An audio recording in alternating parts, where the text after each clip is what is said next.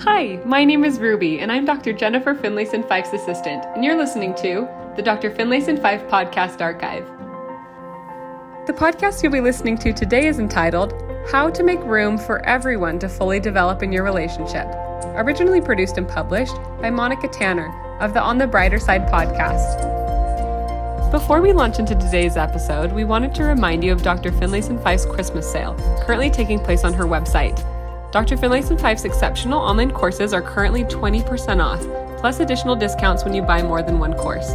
Visit our website at www.finlayson-fife.com to learn more. Welcome, and we hope you enjoyed this episode. My guest today has been on the podcast before, and she is definitely a fan favorite. I'm so excited to have Dr. Jennifer Finlayson-Fife back on the show again to talk about how important it is to make room in your relationship, in your marriage, and in your family for everyone to be able to develop fully, and how crucial that is for everybody's happiness. So without further ado, here is my interview with Dr. Jennifer Finlayson-Fife. I am so excited about our guest today. She is Dr. Jennifer Finlayson-Fife, who is an LDS relationship and sexuality coach, as well as a licensed clinical professional counselor in the state of Illinois. She has a PhD in counseling psychology. Her teaching and coaching focuses on helping individuals and couples achieve greater satisfaction and passion in their emotional and sexual relationships. In addition to consultation with couples and individuals in person and online, she teaches online relationship and sexuality courses designed to foster self and sexual development and create happier relationships and individuals. Thank you so much for being on the show today. How are you doing? Good. Thanks for having me. Yes. Well, let's start. You've been on the show before, but let's start by having you tell us a little bit about yourself and your family. Sure. So I'm married, been married 23 years now and have 3 children. And I normally live in Illinois. I'm currently in Vermont because I have family here and there is space here and there's less COVID here.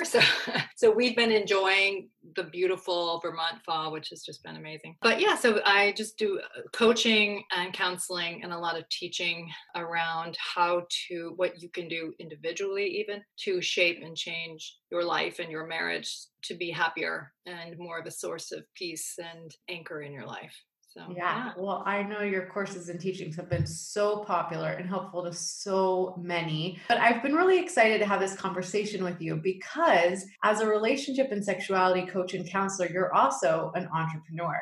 And for years, you've not only been juggling the demands of marriage and motherhood and entrepreneurship, but you've also helped so many couples navigate the intricacies of these dynamics in their relationships. So in your professional opinion, have you seen a significant difference in couples where one or both partners is an entrepreneur? And if so, what are some of the hallmarks or challenges that these couples might face?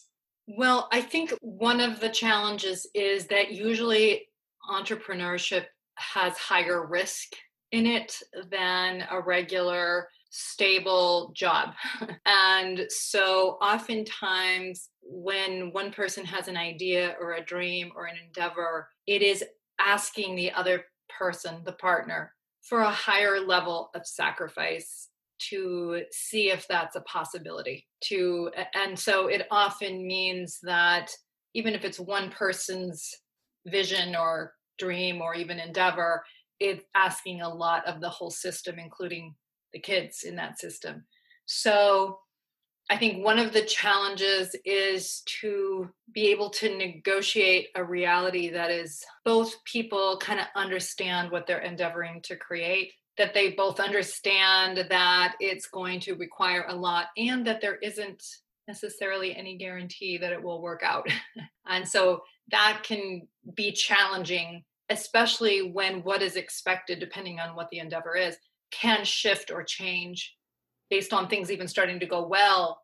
Then suddenly, because the organization hasn't caught up to the growth, for example, it might take more of the family or of the main person endeavoring to do it, or things could go badly. And so there's more financial strain. And so, it's a worthwhile endeavor usually, but it can stress the system more than the typical kind of predictable vocation. Yeah. So I'm just going to tell my personal story a little bit. When I first got married, just after graduating from college, top of my class, I wanted to be the best possible wife and mother, and nothing else mattered to me. So we started our family very quickly, and I loved being a stay-at-home mom. But after my second baby was born, I felt like something was missing in my life. And even though I was busy with the kids and household jobs and also doing the accounting and payroll for my husband's business, I wanted something that was just mine, kind of separate from my husband and my kids. So I started a little business making vinyl signs and selling them at local events and farmers markets. And the process of creating these things helped me develop kind of a whole new part of myself. And one of my favorite concepts that you teach is you talk about this idea of differentiation. Can you talk about this word and how it relates to a partner in a relationship who might be inspired to develop a skill or start a business or anything else that might be kind of on their heart? Mm-hmm. Well, I think that the people that are the happiest have two important things in their life. They have a strong sense of belonging to others, like they have a sense of belonging in a marriage, in their family, in their community. So there's a sense of intimacy or friendship or relationship that's sustaining, but they also belong to their own sense of self. They belong to their development as a person. They belong to their own goals and ambitions and their own integrity, like their own beliefs about what they think is right and wrong in the world. And so sometimes we have given women the idea that they should belong to relationships, like being a good partner or being a good mother. These are the most important things. And that for men, they should belong to their own endeavors and their goals. And we see the other as a kind of an add-on. You know, if you female find some things that matter to you and some hobbies, great. And husband, you know, hopefully you have a wife who loves you, but that's not your most important thing. And I think that when it is too, obviously there are phases in life when, right, like you're talking about, when raising your children was your primary focus. But if it gets too locked into just a career endeavor or just relationships, it can challenge our sense of happiness and our sense of fulfillment. And so I think that, you know, it beyond creating vinyl signs, more important than that, when I'm not dismissing that, is more this sense of yourself, of what you're able to create, that you're able to do something, that you can sustain yourself, that you can express your creativity in the world, that you can create something. That's a very valuable and important part of being a person, belonging to your sense of self. Even in the work that I do is around helping people create more passion in their lives and in their relationships. This creative, generative part of ourselves is exceptionally important. When we're just trying to live in a safe way where we take very few risks and so on, that can really undermine our sense of energy and passion and aliveness, which is really fundamental to a rich relationship. So a lot of times we think of this as you belong to one or the other. Either you're selfish or selfless, or you're doing things for you or you're doing things for others, where I think they are much more connected. But the more you do belong to your own creative endeavors and so on, in balance, of course, the more that you can have rich and meaningful relationships and vice versa. Yeah. So I'm glad you used that word balance, because we're going to talk about that a lot. But why do you think women especially feel so guilty desiring to develop themselves in this way? Like, I feel like it's more difficult for a woman to say, I'd like to develop this skill, or I'd like to do this. And it throws the system off balance more typically. Yeah, exactly. I mean, I think for two reasons. I think there's biological reasons, and I think there are sociological reasons. So the biological is, I think women as a group are, generally speaking, wired to be more attuned to the needs and desires of others. It's a survival thing for keeping a baby and children alive. So to be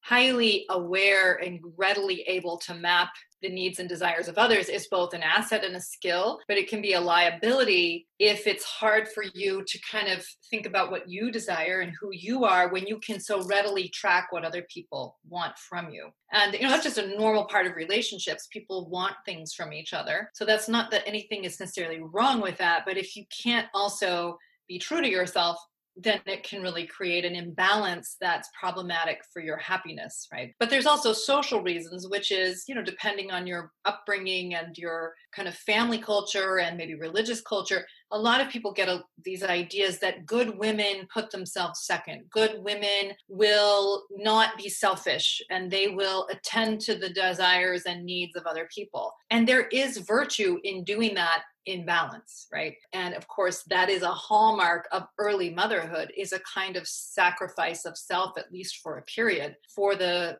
survival and benefit of very young children. But I think if we are afraid, I was just talking to a client today who just has been so steeped in that idea that even though she would like to go back to school now that her kids are getting older, it's so counter to her family culture and what her mother thinks she should do that it terrifies her to kind of step into that realm because it goes against this idea of what a woman should be. But she also has a hard time being at peace in her relationship because her husband is out achieving and doing all these things, and she feels sort of jealous and competitive in a way with what he's been able to create. And so she's afraid to go against those sort of social norms for her own benefit and even the benefit of her marriage. How do you think that's troublesome in a relationship when you're kind of trying to come to grips with what to do in a situation like that? Like, how do you know then what to put more weight on? Like, do we develop our sense of self for the sake of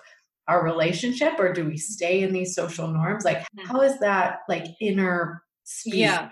I mean, I would say that anybody who's paying attention is going to recognize that there is a fundamental tension between these two needs. Yeah.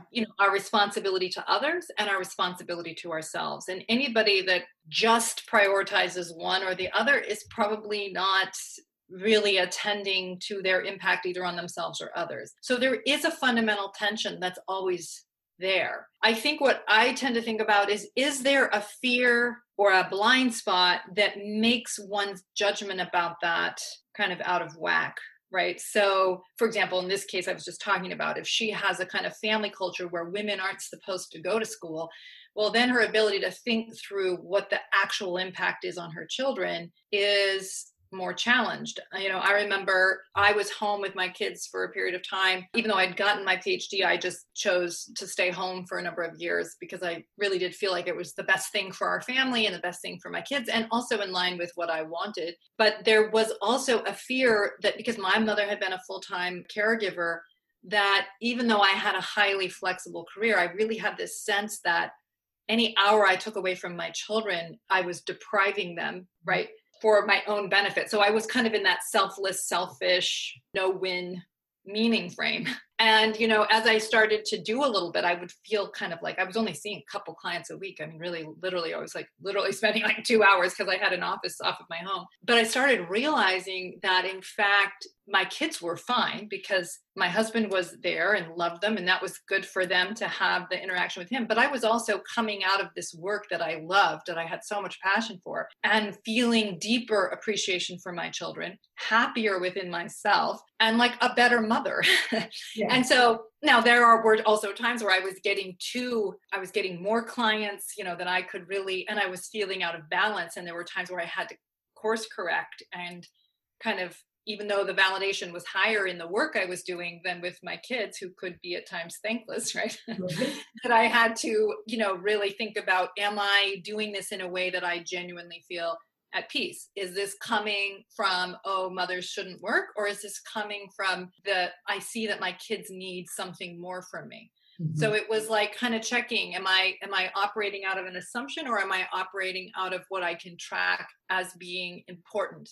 So there was often a calibration happening based on what my kids needed and what was happening within my practice. Yeah. So as couples are kind of going through this transition, how does this affect the relationship from a kind of a more emotional intimacy standpoint? And I'm going to ask you about physical intimacy as well. So when one partner is kind of trying to come to terms with this and figure out the balance, how does emotional intimacy within the relationship kind of play into all of it? Well, it really, really depends. I mean, I think that I know in my own situation, it was the right timing for me to open my practice. I was fortunate enough to be able to do it in a way that allowed for high flexibility. And it was so much my passion that it made me love my husband more. It made me happier. It made, my husband was like, I love your work because you go away, you make money, you come back and you love me more.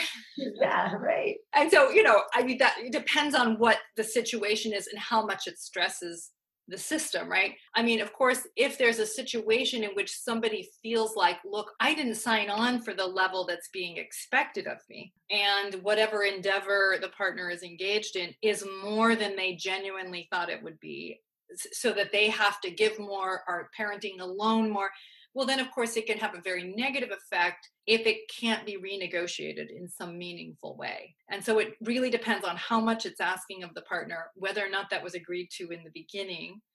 And also if it can be titrated based on, if there's enough flexibility within the system. And even if it's like, what, there isn't, I have to be at work 80 hours a week for the next 6 months, as long as the partner can say, yes, I understand, it's hard, but I agree. Well, then the issues of resentment, you may not have as much time together. It may be a difficult period because of what's being asked of each person. But if you have two people that buy in, that's the most important thing. The most toxic part is resentment around, I'm being asked of more of me than I actually agreed to. I think another factor can be sometimes when there are sort of traditional expectations, and if a woman were to start working and or start making more money than her husband, or that could sort of challenge a sense of who each person is in the marriage. And some couples just grow with that, and they can sort of expand their sense of self to accommodate any reality.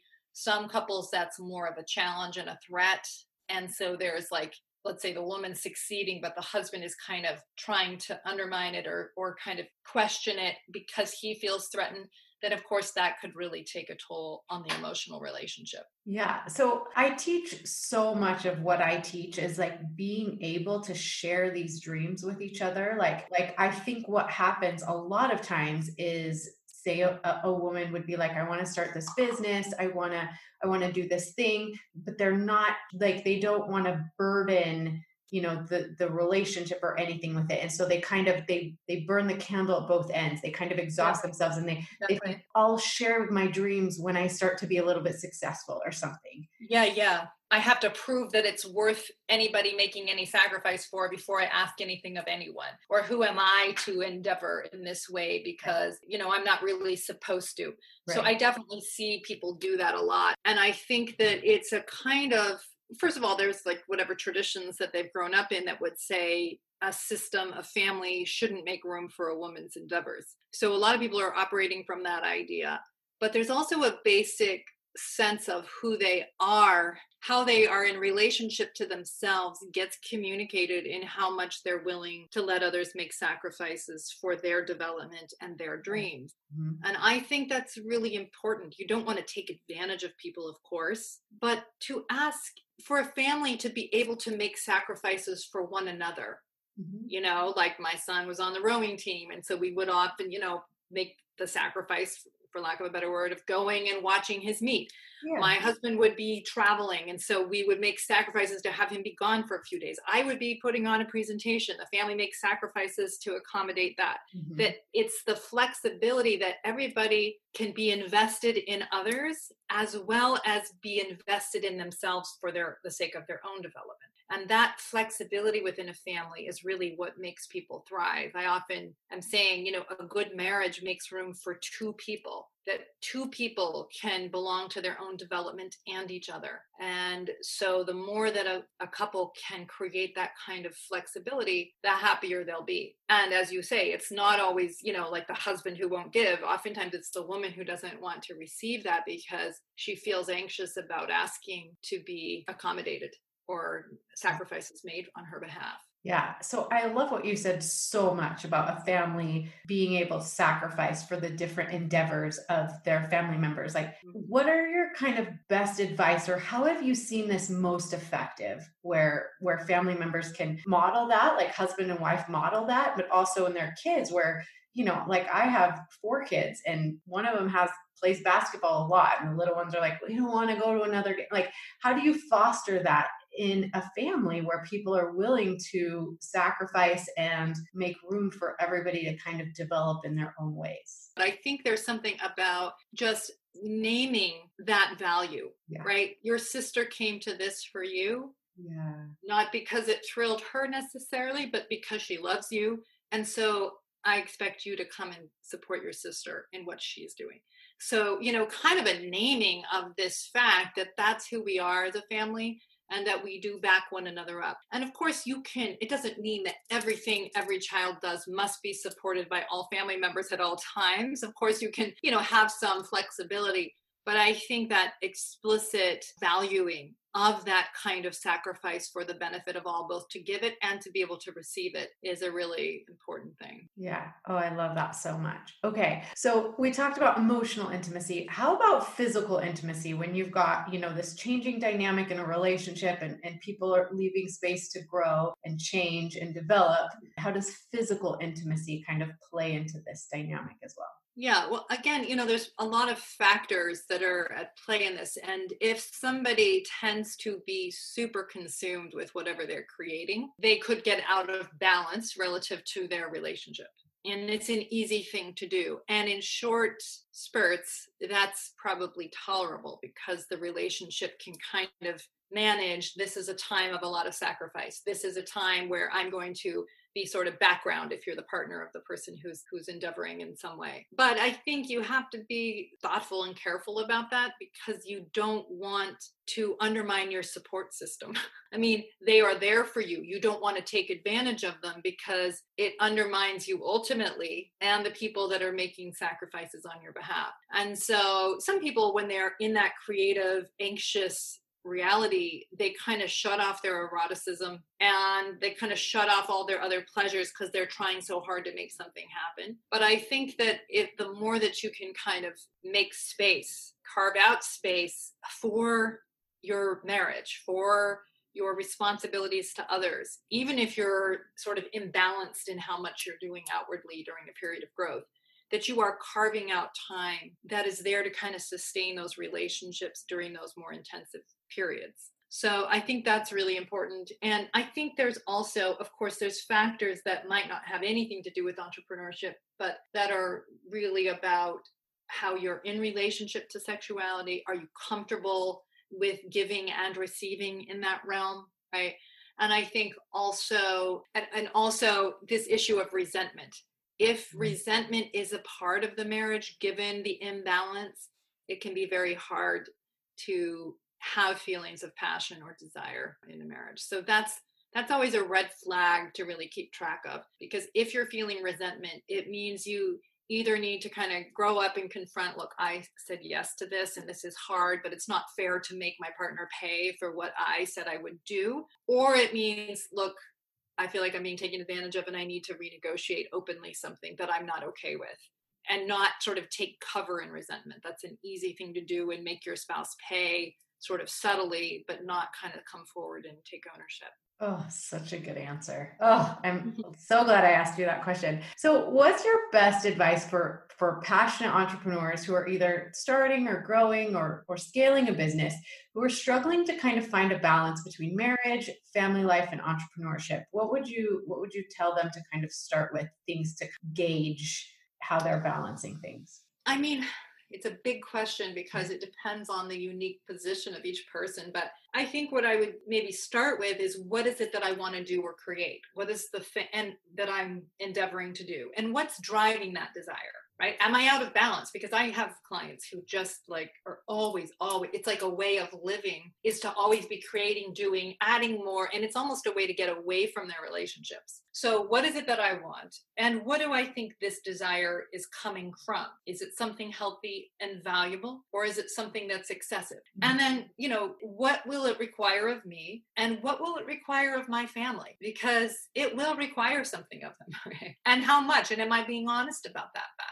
And then I would say, can I have an honest conversation with my spouse about what that is, and my family, depending on their ages, And is that something that, especially my spouse feels good about doing and sacrificing in that direction? I can remember a documentary on Mitt Romney after he lost in 2012 that was talking about that documentary was talking about how he had explicitly been in conversation with his family, knowing that this was going to ask a lot of everybody, not just him, if he ran. And kind of wanting to know, is this something you all are willing to do? Because I feel good about it, but it does impact you also. And I thought that was a very good demonstration of a kind of integrity and responsibility to the group, as well as to his own endeavor and his own dream. And I think, the more that we recognize it's not just that I want this does ask things of others. It might be good and right to ask it because of what it is I want to create, but I can't just go and take it because I want it. So I think that open and honest negotiation and an honest conversation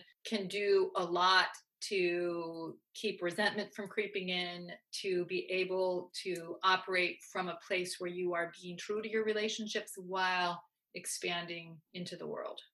Yeah. So that's a great kind of final wrapping up question. Why is it important to ask for the support we need when pursuing kind of our individual dreams? And what are some effective ways to ask for more support from partners or family members or anyone kind of involved in helping you achieve whatever this thing is? Well, I mean, I think that, first of all, you kind of can't do these things. If you're partnered and have children, I don't really know how you can do these things without there being an implicit support on some level. Just if you're going to pick up and go somewhere or be gone for the day or whatever, there is a certain amount of sacrifice that others would be making on some level for you to do this. So I think being able to, I think a lot of times men they undervalue what others are doing on their behalf. And sometimes women overvalue it so that they feel almost unable to take and receive that support, right? So, or like, I'm going to do it all at night when everybody's in bed because how dare me ask for that, right?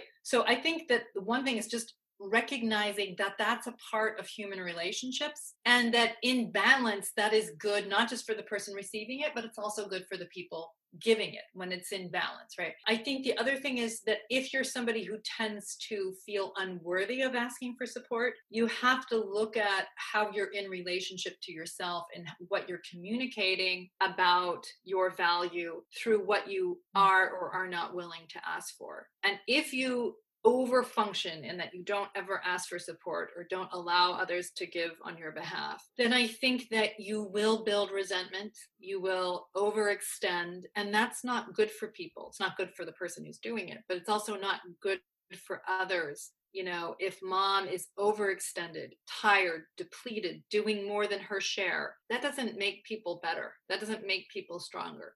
Yeah. So, you may need, as if you're the woman in that, to kind of reconsider, do I need to ask for more so that I'm not resentful? Do I need to do less? Right? What's the right thing? But I think that understanding this is a part of all good relationships is some sacrifice for others and sacrifice for us, others towards us. And what's the right balance? I think that can be an important question in guiding what we ask for and what we give. Oh, so good. Thank you so much, Dr. Finlayson-Fife. Tell people where they can learn more about your programs and how they can work with you. Thank you so much for all the value you gave, because I really think that's so much of what I'm trying to help couples and teach people how to do, because I think there is so much value in developing yourself and being able to create. And I feel like people have ideas and they want to put themselves out into the world and kind of do these things. And there's so many, I think, barriers and obstacles that sometimes that are self-inflicted even, that we just think that how dare us have this big dream, right? And so I think this has been really valuable for anyone who might think, I want to start a podcast, or I want to start a business, or maybe I want to write a book or learn a new skill. Absolutely. And before I answer the question about where you can find more information, I would say that I think that one of the ideas that we have is if we develop ourselves, it will cost our children, that women especially have that. Yeah. But in reality, if a woman doesn't develop herself, her children will often grow up feeling like they need to